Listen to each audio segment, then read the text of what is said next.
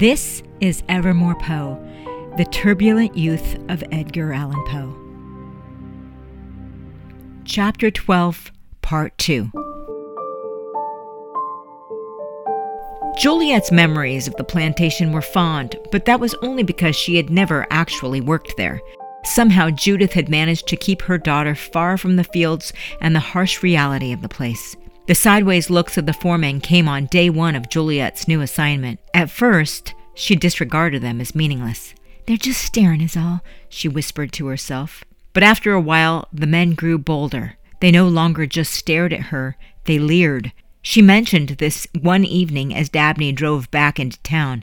Dabney didn't say a word. He simply listened, but his expression spoke volumes, and none of it was positive. The very next day, out of the blue, a kindly old slave woman approached her. "You remember me?" Her wide smile was yellow with age and many missing teeth, but Juliet remembered. "Of course," Juliet said. "You're Eudosia." "'Tis right. Your mamma was a sweet lady. I'm so sorry for your loss, dear, but that's not why I'm here. I used to help your mamma sometimes, and now I'm here to help you." Juliet looked at the stout woman and guessed her age had to be around 60. She was far too old for this type of work, and they both knew it. "I'm all right," Juliet said. "Ma'am, if you don't mind me saying, you shouldn't be working on a hot day like this." "Lands, child, this ain't nothing. Move on over," she laughed. "Ain't no one call me Eudosia. You call me Auntie you. You got that?" Within moments, Eudosia was busy grabbing pots and peeling potatoes, all the while hiding the fact that she wasn't there to cook so much as to be a deterrent from the ogling foreman. Juliet and Eudosia struck up a special friendship. The time was right for the old woman to help Juliet understand her changing body and how to survive in a world that was completely against them. "Mind your wits, girl," she told her. "You're a beautiful young black woman. That can be dangerous. Lord knows things are changing, and it can't be coming soon enough. I hear tell there's a movement up north, but until that happens, ain't no use in living on a promise." "Mr. Galt, with whom I work in the city, he doesn't ask for much, and I've got Brother Dabney. Now I got you too, Auntie you. Way I see it, I got it pretty good." "Hush now, girl. You don't want to be bringing them haints on. Here, take this." Eudosia dove an ashen hand into her bosom and pulled out a cloth-wrapped oval that hung from a string. "What's this?" Juliet asked. "It's protection." "Auntie you, I can't." "I insist. You go on and take it now. It's yours. It really is. Your grandmother gave that to me. She was a powerful conjurer. Did you know that? I expect not. Oh, she loved you. You were just a little bitty thing when she died. You got her smile, you know." Juliet looked down, but a smile rose anyway. "There it is. Such a beautiful smile. You and me are like family now, Juliet. I gotta look after you. So you go on and wear this at all times, you hear? Don't let no one see it, lest they be wanting it for themselves. This is just for you." Juliet followed Eudosia's instructions and placed the talisman around her neck, taking care to hide it below her bodice in the small crevice that had begun to grow on her chest. They worked silently for a moment. "Auntie you," Juliet said. "Yes, dear." "You really think our situation will change someday?" I do. I can feel it in my bones. A mighty fight is brewing. I just hope I live to see tell." In the months that followed, Juliet formed a strong bond with Auntie you. Having her around seemed to stave off the lurking foreman, but eventually the additional work was too much for poor old Eudosia, and Juliet was once again working alone on the plantation. The only conversation she had was with Dabney on their ride home. "The Allens are moving back from England," he said. "They are? Why? When?" Couldn't make Ellis and Allen work over there, I understand. Letter arrived today. Mr. Galt none too happy about it either. All his money is up in smoke. Old man's in a foul mood, I tell ya." Wait. Go back. The Allens are moving back? To Richmond?" "Indeed. Probably on a ship right now." It had been 5 years since she last saw Eddy, and she wondered if her old playmate would even recognize her. Juliet pondered the news and what it might mean for her. "If we're only working at the plantation for tobacco exportation, and there's no one to receive the tobacco in England, will we still have to come out here every day?" "I don't know." "Will they make me leave Mr. Galt's house?" "I don't know." "Will they try to open an Ellis and Allen somewhere else?" Up north, maybe? Listen, girl, I don't know. The questions swirled in Juliet's head all day, enough so to block out the looks and comments from the sweaty foreman, who had come to realize she was by herself. Juliet quelled the warning in her gut and focused on the task at hand. That afternoon, Juliet entered a shed where the rice was kept. The door closed behind her. She spun around. There before her stood the nastiest of all the foremen, a sweaty fat man whose face was perpetually twisted. Within earshot of no one, Juliet had never been so scared in all her life. The belligerent man licked his sweaty upper lip, mumbled something horrible, and gave an evil grin. He yanked on one arm of his suspenders. Eyes locked on her, he slowly began to strut across the shed like a lion closing in on a gazelle. Juliet backed against the wall until she was flat against the siding. She looked for an escape, but there was none. She was trapped. Fear welled in her. Screaming wouldn't help. The hymns of slaves would cover them all. If anything, her fear might embolden the man. Juliet stood in shocked silence, praying for it to be over soon. Then, without warning, the shed door flew open a second time. Standing in the doorway was none other than John Allen, come to survey the land after 5 years away. Hearing a commotion in the shed, he took it upon himself to investigate. Juliet looked on as he grabbed his own foreman and threw him like a ragdoll, first against the adjacent shed wall and then outside into the noon sun. Juliet remained petrified in fright, but she could hear every detail of the altercation outside. Mr. Allen screaming coarse words in his thick Scottish brogue. Then came the sound of the foreman being punched and kicked. The wind slugged out of him again and again. Finally, there was the sound of the foreman's boots as he ran away. Then, silence. The shed door opened once again. John Allen walked slowly over to Juliet and knelt down beside the sobbing girl on the floor, whose legs had finally betrayed her. "Grab your effects," he said in a soft but firm manner. "I'm taking you home." It was the last time Juliet stepped foot on the plantation. John Allen never spoke of the incident ever again, nor did she. Worst of all, she never got to say goodbye to Auntie U. Juliet ruminated on that terrible day when Eddy entered the kitchen. She motioned for him to sit down as she offered him a sweet concoction in a mug.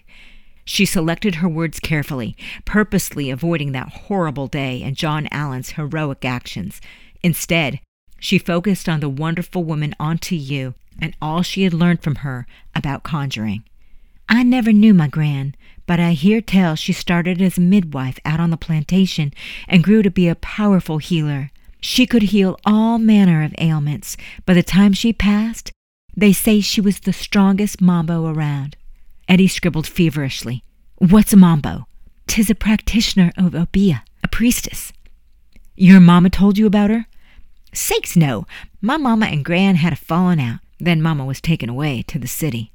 "Then how do you know your grandmother was so powerful?" "Hold your horses, Eddy. I'll get to that. They say all manner of folk, black and white, came around to consult my Gran. They say she could heal everything from a bum leg to a broken heart." "Let me see if I've got this right," replied Eddy. "You never knew your grandmother, but you know that she was a powerful healer?" "That's right. She had a reputation as the strongest mambo in this region, but she had to keep it a secret, see, because some believe rootwork flies in the face of the church. It's also a selection of secret recipes created by the mambo, so anyone would want to keep that hush-hush." "But you learned some?" "Yes. You see, long about when your family moved overseas, I started cooking out at the plantation. Then one day, out of the blue, an old woman appears, starts helping me cook.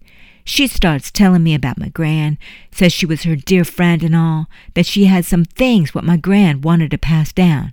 Course, I was full of questions. So this old woman opens up and starts sharing that I come from a long line of conjurers and all. Well, then Auntie U say—" "Auntie U!" cried Eddy. "Eudosia? You know her?" "Yes, I know her. She was the one who consoled me when the Ellis kids called me an orphan. They said my mother was a cheap actress and my father was a drunk, and that was why Pa didn't want to adopt me. Eudosia was the one who taught me that death wasn't the end. What did she used to say? She said, in African folklore, that heaven is a kingdom in the sea. Isn't that beautiful?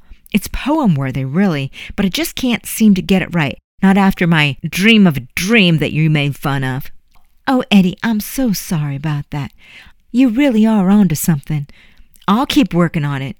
Kingdom in the sea, he scribbled. Write something about this. Anyway, he continued, you mean to tell me that sweet little old Eudosia practices Conjure? Well, I was getting to that. She was starting to, yes. She was apprenticing with my gran to learn the craft of healing. But then something happened. Auntie You said she saw something one night that shook her to the core. Something real bad. So when my gran died, Auntie You didn't want anything to do with the hoodoo side of it. So she put my gran's relics in a box, and potions too, and sent them to me. I'm supposed to bury them down at the Devil's Half-Acre. Eddy stopped scribbling. Wait a minute. You're supposed to bury them? As in you haven't buried them yet? As in you have these relics in your possession? Juliet knew she had said too much. She was only feeding his morbid curiosity. These magical relics. What sort of items do you have? He turned the page to write more feverishly than ever on the back side. Oh, Eddy, it ain't nothing. Mostly just a bunch of dusty old bottles filled with herbs. See that? This is exactly what I'm looking for, Jules. What kind of herbs are in the bottles? I don't know. Maybe some ginseng, strangleweed, oleander and such. I don't rightly know, and I don't rightly care. Eddy ignored her hesitance and hung on every word. What else is in there? Come on, Eddy. This is crazy. Please. Okay. There's some olive oil, feathers, a little bag of black cat bones. I don't touch them. Black cat bones, he scribbled. Is that a euphemism? Is that a whatism? Euphemism. It means a nice way of saying something. Eddy, ain't nothing nice about them bones. They aren't real cat bones, are they? He asked incredulously. It's like when they call a dandelion bitterwort or holly is batwing, like a code name. That's what it is, right? Well, this ain't a cute name for a plant. This is what it is. Auntie You say she's sorry she ever asked about them bones herself. She said bad things will happen if they fall into the wrong hands. 'Tis why she wanted to get rid of them in the first place, afraid someone with a wicked heart might end up getting a hold of them. And you have them, these black cat bones? Eddy asked to confirm. Juliet gulped. Uh-huh. Eddy was edge of his seat, excited. He came alive. If you don't mind me asking, why are you holding on to these relics if you don't want them? Auntie You say I gotta do them the proper way. What's the proper way? I gotta bury the box at a Mambo's grave at midnight. Until that can happen, I keep 'em locked up good and tight. So then why haven't you just buried them? Juliet was starting to get fed up with his ignorant questions. Oh, come on, Eddy. What kind of girl goes up to a cemetery at midnight by herself to dig up a grave? I'd be plumb crazy to go up there alone. You ever see candles and chicken bones on a grave? That's a sure sign of midnight conjure. And trust me, they don't ask questions. Aha! So you do believe it's real? I never said I didn't believe it was real. From what I know, Obeah is very real. Powerful, too. Eddy ran out of space to write in the journal, so he turned the book sideways and began taking notes in the margins. What else can you tell me? Eddy begged. I'm sorry. That's it. That's all I got. You don't know any more? I do not. I stopped asking Auntie You, and I don't go to the plantation anymore. Ain't seen her in a year. If only I could speak with her myself, he begged. Juliet, this is exactly what I'm looking for. Juliet knew when Eddy got an idea in his mind, there was no stopping him. She reluctantly agreed to try and set up a meeting with Auntie You. Best I can do is send a message with the driver the next time he goes out there. But I cannot promise she'll talk to you, Eddy. Can't make no promises at all. Which driver? He said. Please, please tell me you'll ask Dabney. Juliet's eyes lit up, and Eddy clapped his hands in excitement. Dad was a favorite of Eddy's, and Eddy of his. Dabney had taught Eddy important life skills, like how to drive a carriage, chop wood, swim, and even how to charm the ladies. Dabney could get the old woman to agree to an interview if anyone could. Full of excitement, Eddy desperately wanted to hug the beautiful girl standing before him, but he would save their embrace for his dreams. Instead, he said a gentlemanly good night and retired to his room. There, he fell asleep imagining the soft curves of Juliet's nubile figure, her tiny waist. He faded into a dream of their entangled bodies in the cemetery at midnight. Evermore Poe is the historical account of a teenaged Edgar Allan Poe. If you'd like to learn more about Eddy's devolution to become the master of the macabre, please don't forget to follow and share this podcast. Evermore Poe was researched, written, produced, and edited by yours truly, journalist Chris Kosach. I began my research more than a decade ago using vetted journalistic methods with corroborated fact-checking from respected sources including the Library of Congress, periodicals obtained from multiple Poe museums, notable scholars, and the National Archives, among other collections, strung together in a narrative style. In other words, my story is mostly true. Our music today is from Esther Abrami. It should be noted that some of the characters in Evermore Poe are composites of real people, including servants and slaves who lived in the Allan home at the time of our story. Please note, while Evermore Poe is based on fact, it should not be confused with the historic record. For that, I hope you will go down your own rabbit hole to research one of the most thrilling American authors of all time. Our story continues again next time on Evermore Poe. Until then, I'm Chris Kosach. Thank you for listening.